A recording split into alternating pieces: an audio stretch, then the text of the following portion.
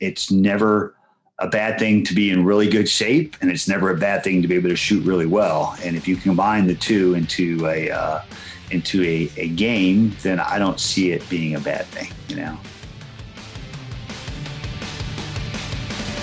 Welcome to episode number 55 of The Everyday Marksman, the podcast where it is all about tactical skills for living a more adventurous life. I'm Matt. I'm Allison. And welcome.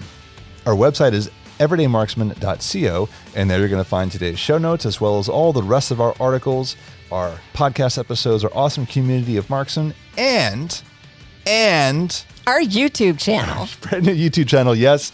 Alice and I have been doing YouTube lately, making videos and doing some streaming. How have you been feeling about that? The streaming is like me recreating my musician days, getting to perform live. It's a great feeling. And I love chatting with people in the community, in the marksman community that I don't always get to talk to. So it's been really fun. Yeah, it's an interaction. It's awesome. So if you're listening to this, definitely come check out. I know you're going to see the recordings of it now, but the next one is coming up. It's going to be next week and December 29th.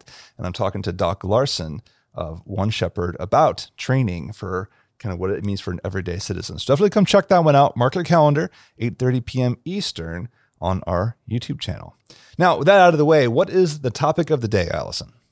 Today, we will be talking about the tactical games. Yes, the tactical games, which is a really timely subject because we're at the tail end of a lot of articles lately about, like the tactical biathlon or the arc latex multi-gun match, or like talking about desert brutality and woodland brutality. We've talked about these things in the marksman community, and it's really awesome to see this combination of shooting and fitness, and then these two halves of it coming together. So our guest is Mike Green. It's his second time on the show. He's the owner of Green Ops Inc., who does a lot of tactical training, both around here in Northern Virginia, as well as around San Antonio, Texas. And his wife came to join us, Pascale, and she sounds like somebody I would be friends with. She's a mom like me, and she's a level 2 CrossFit coach.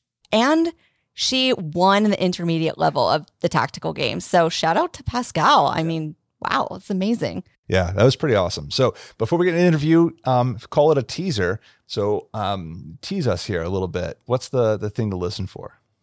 The main takeaway here is do the tactical games. It sounds amazing. You get an amazing challenge, both with accuracy for your marksmanship, and on top of that, burpees. And I heard the word upside down a few times. That intrigued me. Yeah, I did too, going upside down. All right, let's get to the interview.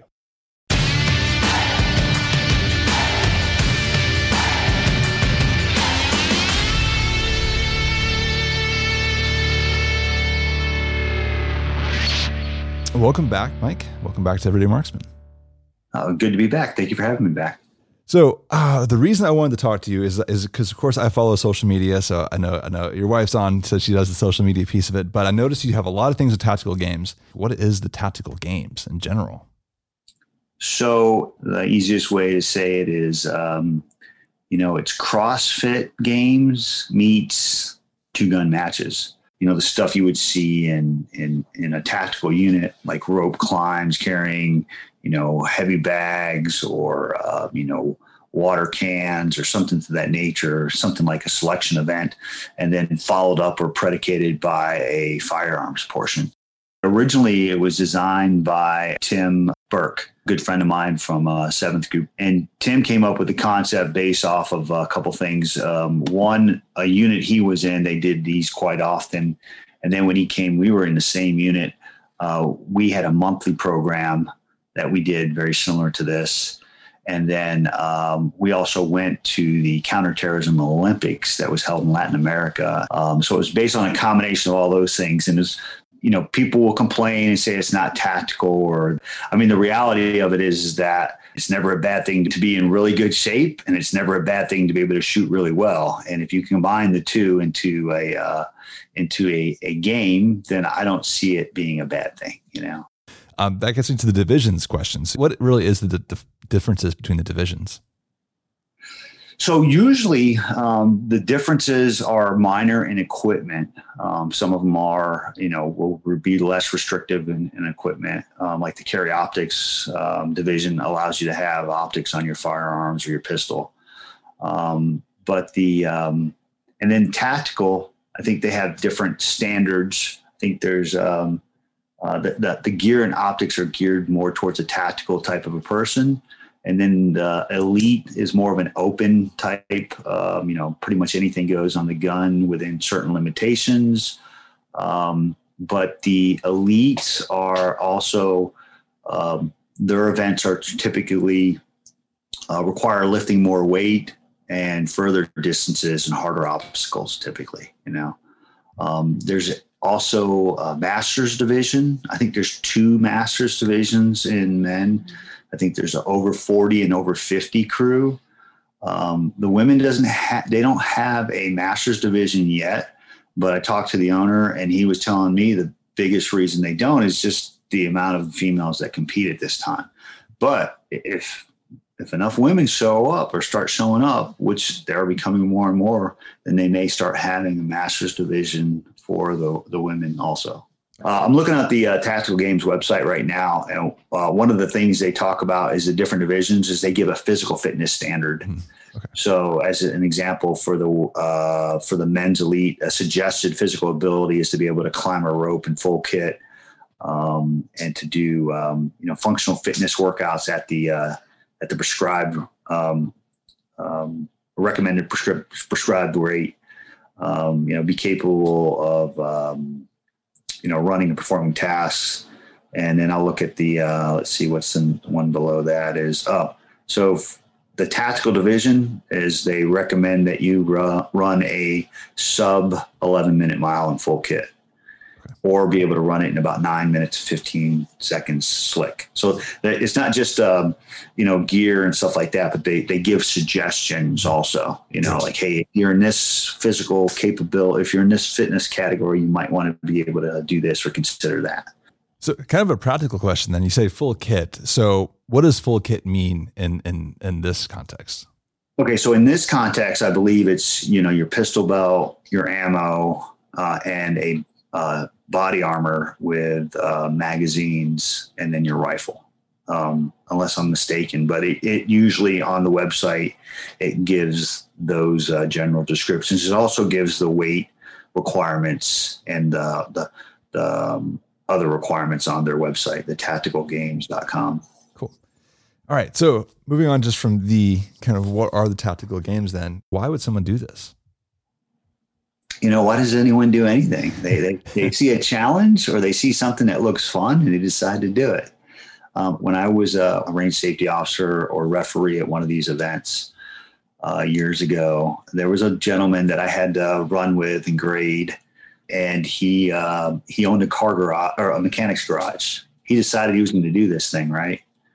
And he was a large man, and the first thing they had to do was run to a rope and climb it with their body armor and their kit. And I looked at this guy and said to myself, there's no way this guy's going to climb this thing. He ran down there, he climbed that thing, came down, went to the mound, he shot from the prone and then ran and then when he came back, he did it again.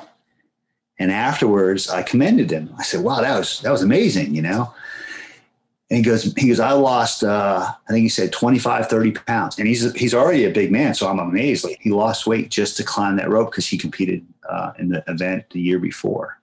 And to me, that was more impressive than seeing a Green Beret or a SEAL climb a rope, was seeing an average man that said, I want to climb that rope and I'm going to do what it takes to do it. And he did. He trained and lost weight and did it. Now, to me, it was extremely impressive, to see the dedication for someone to do that. And it speaks, you never know what you're going to get.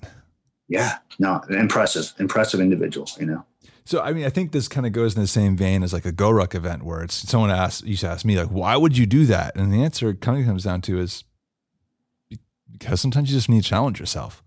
And we're seeing more and more of that. So you're seeing I think at the higher end levels, what I'm seeing there is, the person that's in really good shape and they know a little bit about guns and they go, you know what, I want to try this. And they learn more about gun safety and shooting. And then they get out there and compete and they do better than they thought they would because they're in physically great shape. And then on the other spectrum, you have some really good shooting competitors out there in the civilian competition world that aren't that physically in shape, and they go, you know what, I want to try this. And they start running and doing CrossFit or something of that nature. And they jump in and they find that they did even better than they anticipated because they're really good shooters. There were plenty of people we met out there that were average Joes, average people that competed, moms. We, met plenty of ladies that were there that were like, yeah, I told my husband I wanted to do this, and, I did it. My wife said she wanted to compete, and I said, all right. So my wife competed in, what you competed in? Women intermediate. She competed in women's intermediate. Now she wants to compete in the elite because she won the women's intermediate when she did that one. So now that we've gone through what is the tactical games and why someone might want to do this, I guess the next question in my mind is, what are some tips for helping someone prepare? Like, what did you go through, or what have you learned that makes you think you can next time better prepare for the next event? I think personally for us, some of the things that we learned, I'll give suggestions to the average person, but I think for us it was, one, know the events. So know how to lift the items that you're lifting. So for example, if you're lifting a heavy sandbag, don't think that you can just pick up a regular sandbag. I mean, what was the heaviest weight? 150? 150 for the elite. So that was a unique position to be in, right? Or what are some of the lessons you learned? Need to practice more shooting at a long distance for sure, because we don't practice that very much. Because I'm so used to like USPSA matches, used to like drawing fast, shooting fast, as fast as I can, and that's totally the opposite. At the tactical games, it's more accuracy. I mean, you still have to be fast, but not at shooting, because you have to be accurate. And the distances are like longer than I expected. Like at some point we were shooting at 300, 400 yards with the rifle. Yeah. Definitely get better gear, practice more, get more time on the range. And as far as workouts, I think just keep doing what I'm doing. When she says better gear, one of the things that she was doing with the body armor was rubbing her in training the wrong way. So she knew she needed a better kit, right? Yeah. So she after the games, got a different set of body armor, But I mean, in general, most everything that we have, because we're kind of, tactical nerds here, we've got most everything we need. And then the gun, the gun is like, we've got a Sons of Liberty gun carbine, and that thing is just, it's accurate as all get out, and it functioned incredibly. It was incredibly reliable. So we saw folks with guns that they had issues or problems, So, but the other thing that we were good at, like we zeroed our guns, we knew our point of aim, point of impact. Yeah. So that wasn't an issue, but I could see, matter of fact, there were people that we met that had those issues out there, I was like, they were completely off. Like they were like saying they didn't realize the height over or the distance, so they were completely missing the target, because you're aiming at a small target. So at 100 yards, if you're aiming at a 3x5 card with a rifle, well, that's nothing, right? Well, you add on top of that you just ran a mile or something like that. And then you weren't set up for pinpoint accuracy, The other thing that we practiced was, like the transition, like when you go from your rifle to picking up something big, what's the way your sling management, I think, is underrated. People don't really think about those things. I think that we were definitely, ahead of the game in regards to that, because she had practiced that. It's easy enough to do a workout in the garage and then just sling your rifle in between, picking up something heavy and then snapping into position or something like that. Actually, I want to dig into that one, because that's a great point. I hadn't even thought about sling management. So when we're talking about sling management, I'm assuming most people have something like the Vickers with the adjustable or the Magpul MS1 or something. So you sling it to the front, or would you sling it behind you, or how would you sling that? Generally, if you can, the best thing to do is sling it to your back, because now it's out of your way. You can climb and do everything you need to do. But there may be some occasions. Did you ever have to sling it to your front for anything? No, I held it like yeah.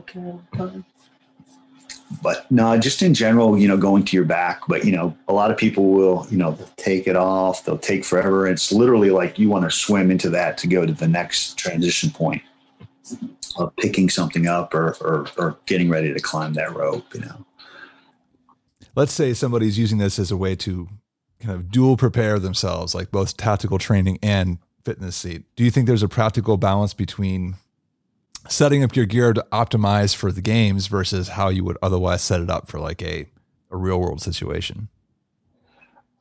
Yes and no. So for example, when I shoot USPSA, I have a different holster. My mags are set up slightly different. But when I have my tactical type gear on, a retention holster, and, I have my magazines in there a lot tighter, and then they're a little bit moved over because now on USPSA, I'm shooting pistol. Whereas in, my tactical kit, I've got like an M4 magazine on the belt also. But at the same time, I've used lessons learned from competition to help me set my gear up for my tactical side that, okay, if I wanted to shoot a competition with my tactical gear, I could theoretically do it because everything is in a position where I can get to it quickly. Whereas in the past, before I started shooting competition, I'd have everything tightened down and Velcroed. So it would take 10 minutes to get to a mag or something like that because you didn't want to lose it. But there's that balance, So one of my mags on my tactical vest, I don't have it secured with Velcro or anything like that. That's my go-to mag. If I lose it, well, then I've got another one next to it that's Velcroed down. And then that's just from experience using competition to help me out for the tactical side. So something that stood out to me, you mentioned training in your gear. So this is something that I think a lot of people forget is that they buy the shiny new stuff. They put their pouches on it and then they never take it unless they go to the occasional training class, move in it and see, is it going to rub? Is the friction points or anything like that? I think that's an extremely important thing to do. Us testing it out was, those, old military and special forces techniques, PCIs, pre-combat check inspections, we tested all the gear, had her stand in her gear and then jump up and down and just start looking for things that are loose. And then, hey, okay, let's start working out with it, You mentioned the pre-combat inspection, the PCI, like you're doing that for the gear and preparing. What other kind of stuff would there be for like someone who's just trying to do a shakeout? You will at some point be upside down, probably. The biggest thing, obviously, is making sure that the magazines, they're not going to fall out. So I would say making sure your magazines and your firearm, is obviously it's going to be in a retention device holster too. That your sling is set up to the point where you can jump up, do burpees basically with a slung rifle. A lot of folks, they overlook that and they think, oh, it's on tight enough. And they've never done a burpee with it. And then the first thing that happens when they go to do the burpee is they get hit in the back of the head with the butt of the gun, So it has to be tight enough that they're not going to injure themselves when they do something like that. I feel like in the last couple of months, I'd emailed you a question just about rifle configuration because I was noticing that on a lot of the pictures I was seeing from the games, there was magnifier with red dot, which yes, for all intents and purposes felt like that was like, that's passe. We're talking 15 years ago where everybody now is on the LPVO with offset red dot. Why was the prevalence there? Or like, basically, how would you configure a rifle for this? So some folks are just really used to the red dot. And so the magnifier is a transition for them. And they feel comfortable with that. But I would tell you my personal preference for the games would be a LPVO. My wife used a magnifier because she didn't have the training behind the LPVO before she went. And I think that would have been setting her up for failure because, you're not just coming up standing, you're shooting around obstacles, maybe through ports.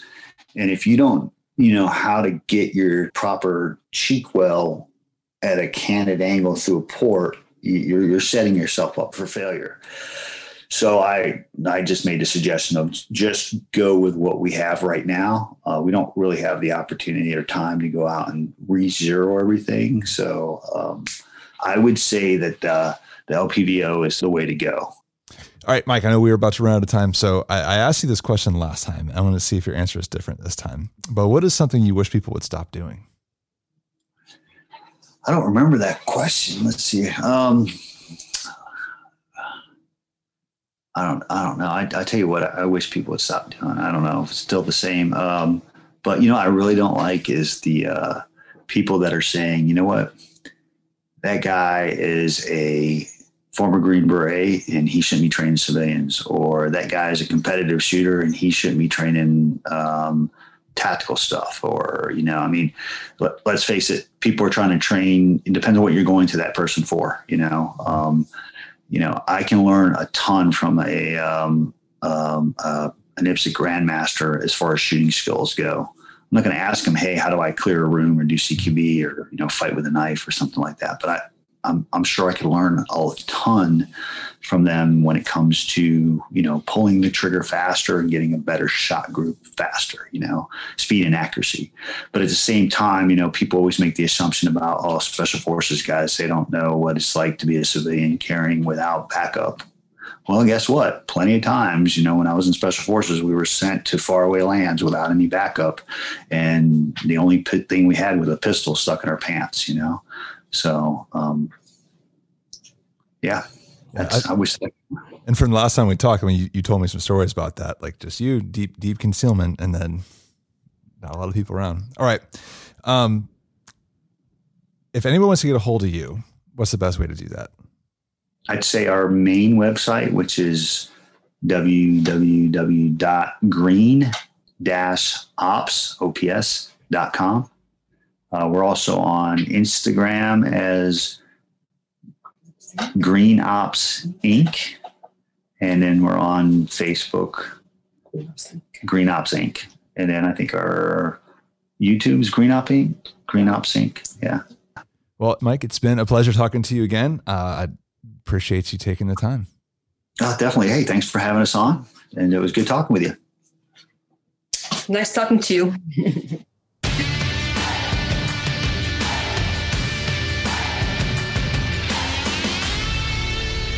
All right. I hope you enjoyed that interview with Mike and Pascale. Allison, what did you think? I thought it was a great interview. Yeah. So let's talk about some key takeaways from this one. There was a lot of big things there, but I want to get your take to kind of wrap it up. I want to give me your top two. For me, my two main takeaways is that the tactical games can bring someone from either end who is maybe someone who's interested in fitness and they're in pretty good shape, but they're not so much into shooting, but they want to do the tactical games, so they have to start practicing shooting. Or on the other hand, it can bring somebody who's already into shooting and pretty good at shooting, but needs to up their fitness game. And I thought that was a really good point, that you end up being really good at both, which is the point that he said, if you're a good shooter and you're in good shape, there's nothing wrong with that. Yeah, I agree with that one. I think for me, one of the big takeaways too was about gear and the importance of making sure that it fits. And then you do the whole pre-combat inspection thing where you wear it, you jump around in it, you work out in it, look for those friction points and rubbing points, shake it out to see if anything's going to fall out on you, especially when you go upside down. I think that applies not just the tactical games, but probably your kit in general, whether you're going to a training class or getting involved in the boog, you want your stuff to fit right. That was actually my second takeaway as well, practicing in your gear. I think that was a very good point. Cool. All right. And I think besides that, I think the last one for me would probably be something along the lines of just don't worry about having the best stuff in the world. Just show up and go for it and have fun. You never know what you can run into until you actually go try it. Also a great point. So when are you signing up? I don't know. We got to see when there's one going on, but there is a Woodland Brutality in West Virginia or in spring next year. So maybe I could try something like that for this one. I don't know. What do you think? Absolutely. You heard it. That's permission. That's permission from another competition. All right. I'm not your mother. You don't need my permission. You heard it here. Correct. All right. Well, Allison, I'm glad you got to join me today. I had a great time. And thank you for listening. As a reminder, our website is everydaymarksman.co, and you'll find today's show notes as well as our YouTube channel. Come out for next week's stream. And hey, while you're at the website, hit that big fat subscribe button and join the mailing list. Through that, you also get access to our Discord server, and you get to hang out with our awesome community of marksmen. Well, that's going to be it for me. So thank you, and we'll catch you next time. Bye. Bye.